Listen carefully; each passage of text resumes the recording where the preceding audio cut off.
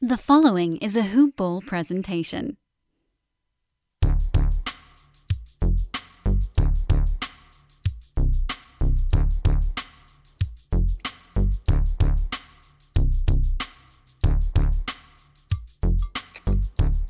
Hello, and welcome to the Hoop Ball DFS Today podcast. I am your host, Mike Apotria, riding solo for this wonderful Wednesday. It's June 23rd. We got some playoff action to jump into. Start of a series. Hawks traveling to Milwaukee. They're taking on the Bucks tonight around 8:30 Eastern Standard Time. So we're going to touch on that showdown slate. And towards the end of the show, we'll also briefly just go over tomorrow's slate as well. That way, those who are doing those two gamers can have a little sneak peek preview. Obviously, it's a daily podcast. It's a first look podcast. Things change. So, be on top of that news and buckle up. Make sure you catch tomorrow's podcast as well. That way, if you need to make any late adjustments to some news that comes out or things that we find out, you can do that pretty easily. So I'm going to jump right into this. It's going to be a relatively short podcast, guys. As you can assume, it's a solo game. It's not going to take a lot of time, and I don't want to take too much time out of everybody else's day. I want you guys to get ready. Buckle up. Start building those lineups, constructing it, tinkering, mixing and matching, doing what you need to do to take home that money. But speaking of taking home some money, guys, check out mybookie.ag. We talk about it all the time. Head over there. They are the number one sports book and the only sports book that gets Hoop Ball's stamp of approval, guys. So head over to mybookie.ag. Use that promo code HoopBall, HOOPBALL, on your initial deposit. They'll match it 50% on up to $1,000. So free money to play with. You can use it, play with it however way, shape, form, if I'm saying that correctly, that you want. Whether you want to bet, maybe you want to take some action on tonight's game. Maybe you want to parlay both these games together, tonight's and tomorrow's. Maybe you want to do some first half action, some second half action, some prop bet, whatever you like to do. You can even head over to their fully fledged casino platform where they have roulette, table games, poker, blackjack, slot games. You name it, they have it. mybookie.ag. The promo code, again, is HoopBall, HOOPBALL. So we'll jump right into this. 8:30 Eastern Standard Time game. Atlanta Hawks traveling to Milwaukee, taking on the Bucks. For the injury report, we have DeAndre Hunter and Brandon Goodwin both ruled out. We have Bogdan Bogdanovic considered questionable. He's truly being considered a game-time decision. And then an update, Cam Reddish is being upgraded to questionable. So Cam Reddish hasn't played in quite some time, but as we know, the Hawks are thin on the wing. They're going to need as many bodies as they can, especially in this matchup going against the likes of Giannis and Chris Middleton. So hopefully Cam Reddish can get back in there. He's been one of their better defenders around the perimeter this season, and they have been missing him dearly. On the Bucks side of things, Dante DiVincenzo ruled out. Jordan Nwora is probable. This game's coming in with the higher game total of the 230 game total. Bucks favored by 8 in this one. So buckle up, guys. We got some showdown action. This is the game that I'm sure, for the fantasy purposes, is going to be a little bit more enticing. And there's not a lot of secrets in this. I mean, we just saw these two teams play lengthy series, so we got to see the best out of the best from everyone in here. But I'll start off with the away team. We'll start off with the Hawks here. And just speaking from a captain in the utility standpoint, Trae Young is coming in at $17,400 in his captain spot. In that utility spot, he's coming in at 11.6, so only about an $800 salary difference between him and Giannis. It's the two highest priced guys on the slate. So it's simple for me right there. Obviously, if you're playing this showdown slate, you're going to want to get Giannis and you're going to want to get Trae. There's no doubt about it. This is definitely going to be a much more difficult matchup for Trae. And this one, as opposed to the Sixers, it sounds weird saying it, knowing that Ben Simmons being one of the best defensive players in the league.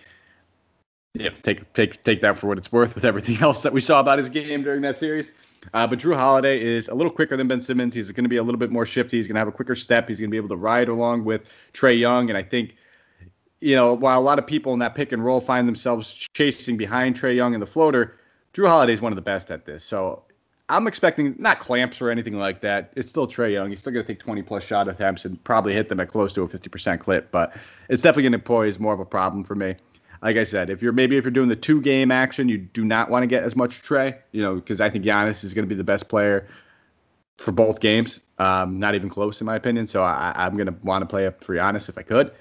And on this showdown slate, I think, going with the approach of trying to get Trae, trying to get Giannis is the right way to go. You're just not going to be able to get either one of these guys in your captain spot and feel all too great about it. So it's kind of where I'm leaning on the 2-game slate. I'm a little less interested in him. And on the showdown slate, I'm definitely going to want some shares. But outside of him, some other guys that we could look at. I want to look at the front court between Clint Capella, John Collins. I think I prefer Capella ever so slightly at 8,600. We've known that the Bucks have given up a ton of points to opposing centers time and time again. Capella, he was just going against Embiid, and when you know that you're going to have to spend 90% of the time focusing on defense because you know that the leading scorer on the other team is the guy that you're defending, also the MVP candidate, it's going to take a toll. So we didn't get to see as much from Capella as we'd like as far as those big rebounding games and a whole lot on defense. I mean, a couple of those early games we saw some bigger rebounding totals. But they shifted the focus primarily to his defense. Now they're going to bring back the pick and roll. They're going to bring back Capella, and I'm expecting a big game from him. So he's 8,600 right now, and that is if you wanted to get him just in your utility spot. If you're looking at him in your captain spot, he's 12.9. But I definitely think he's an excellent option, and I slightly prefer him over John Collins, although I do like both these guys a lot. Like I said, I'm looking to attack the front court in this one. The other guy worth mentioning, Kevin Huerter, coming off of an absolute burner of a game. We could actually say 2 burner of a games in a row. Back-to-back 40-plus DK points, put up 40-plus minutes in both those games. And he was hot. There's no doubt about it. He just looked like he was getting wherever he wanted to. He was getting those shots that he likes, on the baseline kind of, where those little step-back floaters kind of things that he does. But there's no doubt about it. He's going to continue playing. He's going to continue playing a big, consistent role now. Bogdanovich and Cam Reddish are both back in this game. Does that limit him whatsoever? Probably slightly. Maybe he goes from 40-plus minutes to 35-plus, 34-plus. He's still going to be a big integral part of this offense. I just think a lot of people are going to be chasing those 2 past games, and I just don't know how I feel about that. So I do like the play. If I have the money, I don't mind spending it on him. I'm just not going to lock and load him like I did these past 2 games, just because I think, again, showdown slate, we're trying to take advantage of some ownership, and if half the field is going to flock over to Kevin Huerter, I might just have to flock the other way. Doesn't feel great saying, but it's the honest truth, and that's what I have to give out here is that I can't play everybody, and I have to take a stance on some people.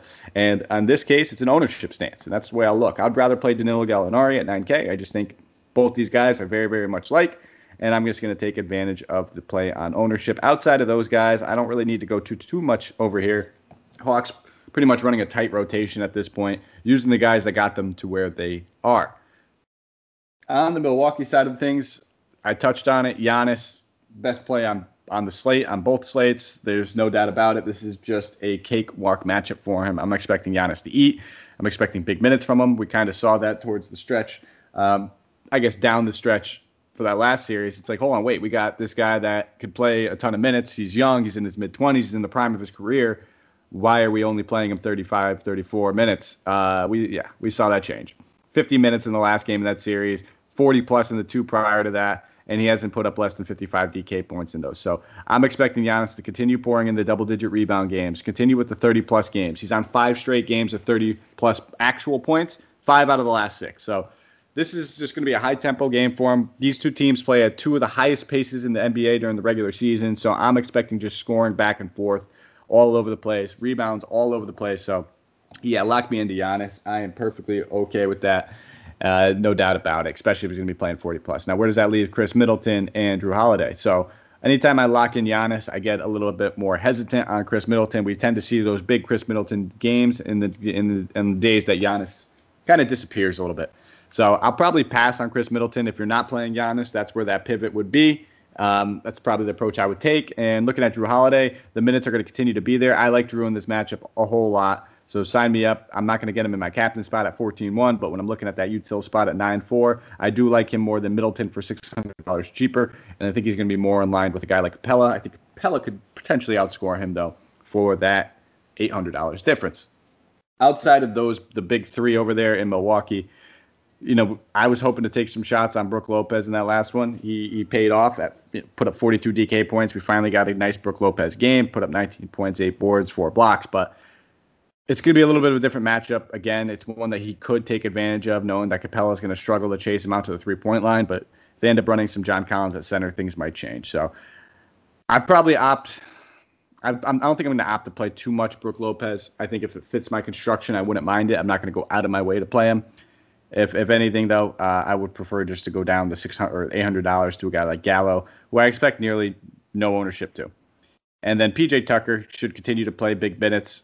Sign me up at 3,800. We're starting to see some bigger PJ Tucker DK games outside of the 28-point performance in that last one. 15 points is considered a big PJ Tucker DK game. So if we could get that 15 to 20 points out of PJ Tucker at 3,800 on a showdown slate, I think that's just splendid. And I think we do also see maybe just a hint more of Bobby Portis in this series. So keep an eye on that. If you're looking for a nice dart throw, 2,400, Bobby Portis would be that guy for me.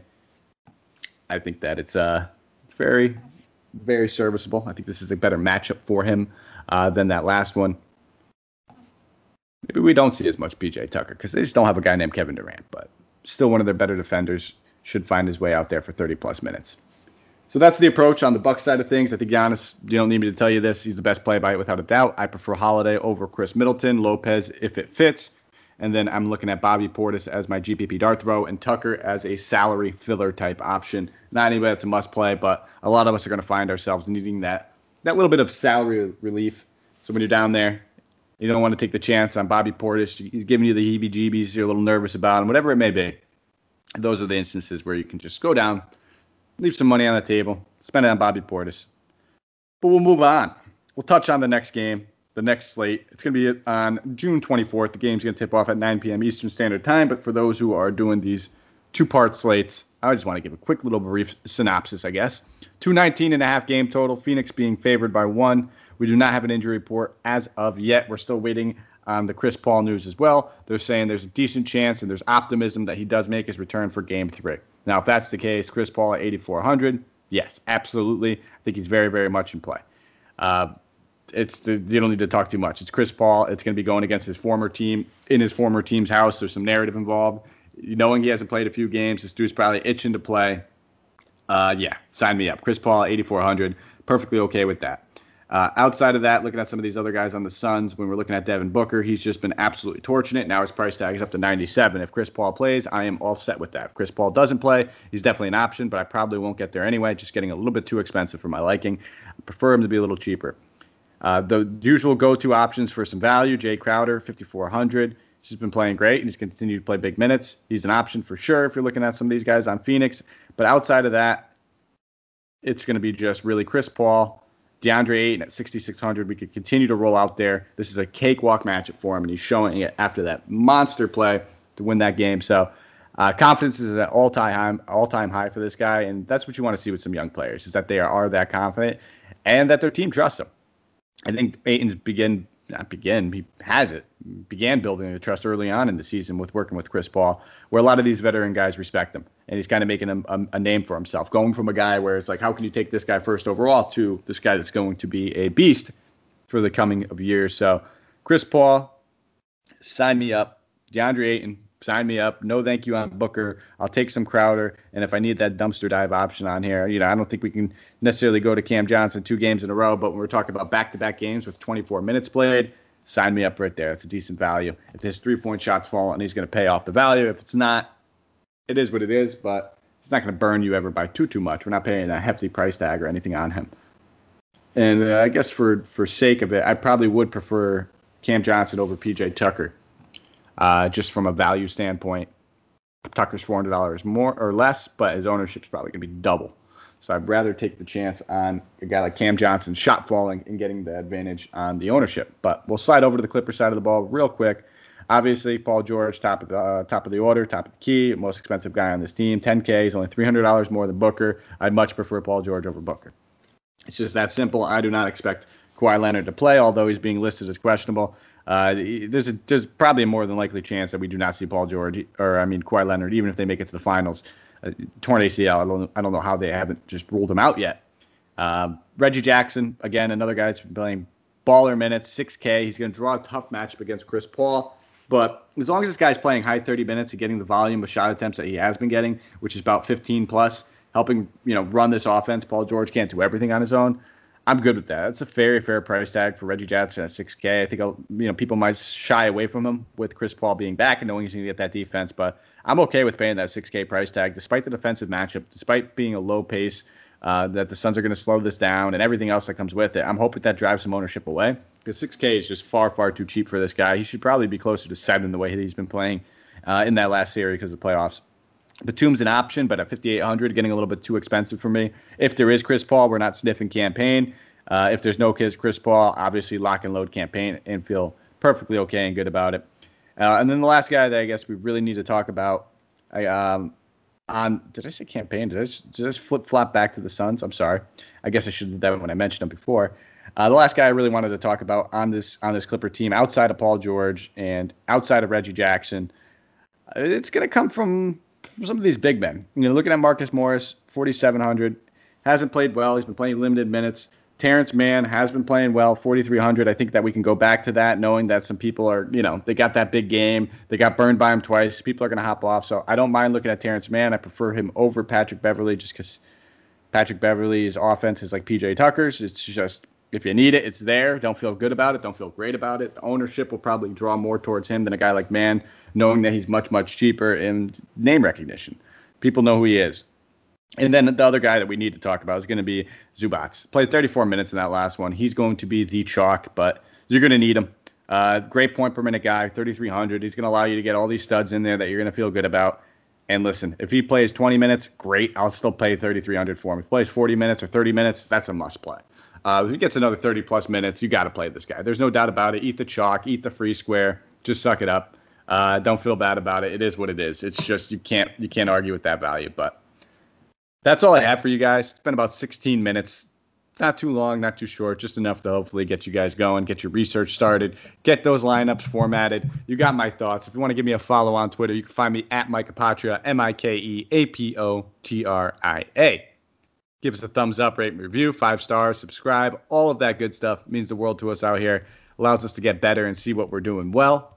Also lets our sponsors know, hey, people like these guys. But we'll be back tomorrow.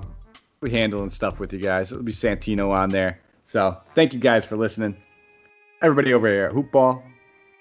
Let's go some good playoff basketball and go take down some GPPs. Take care, guys.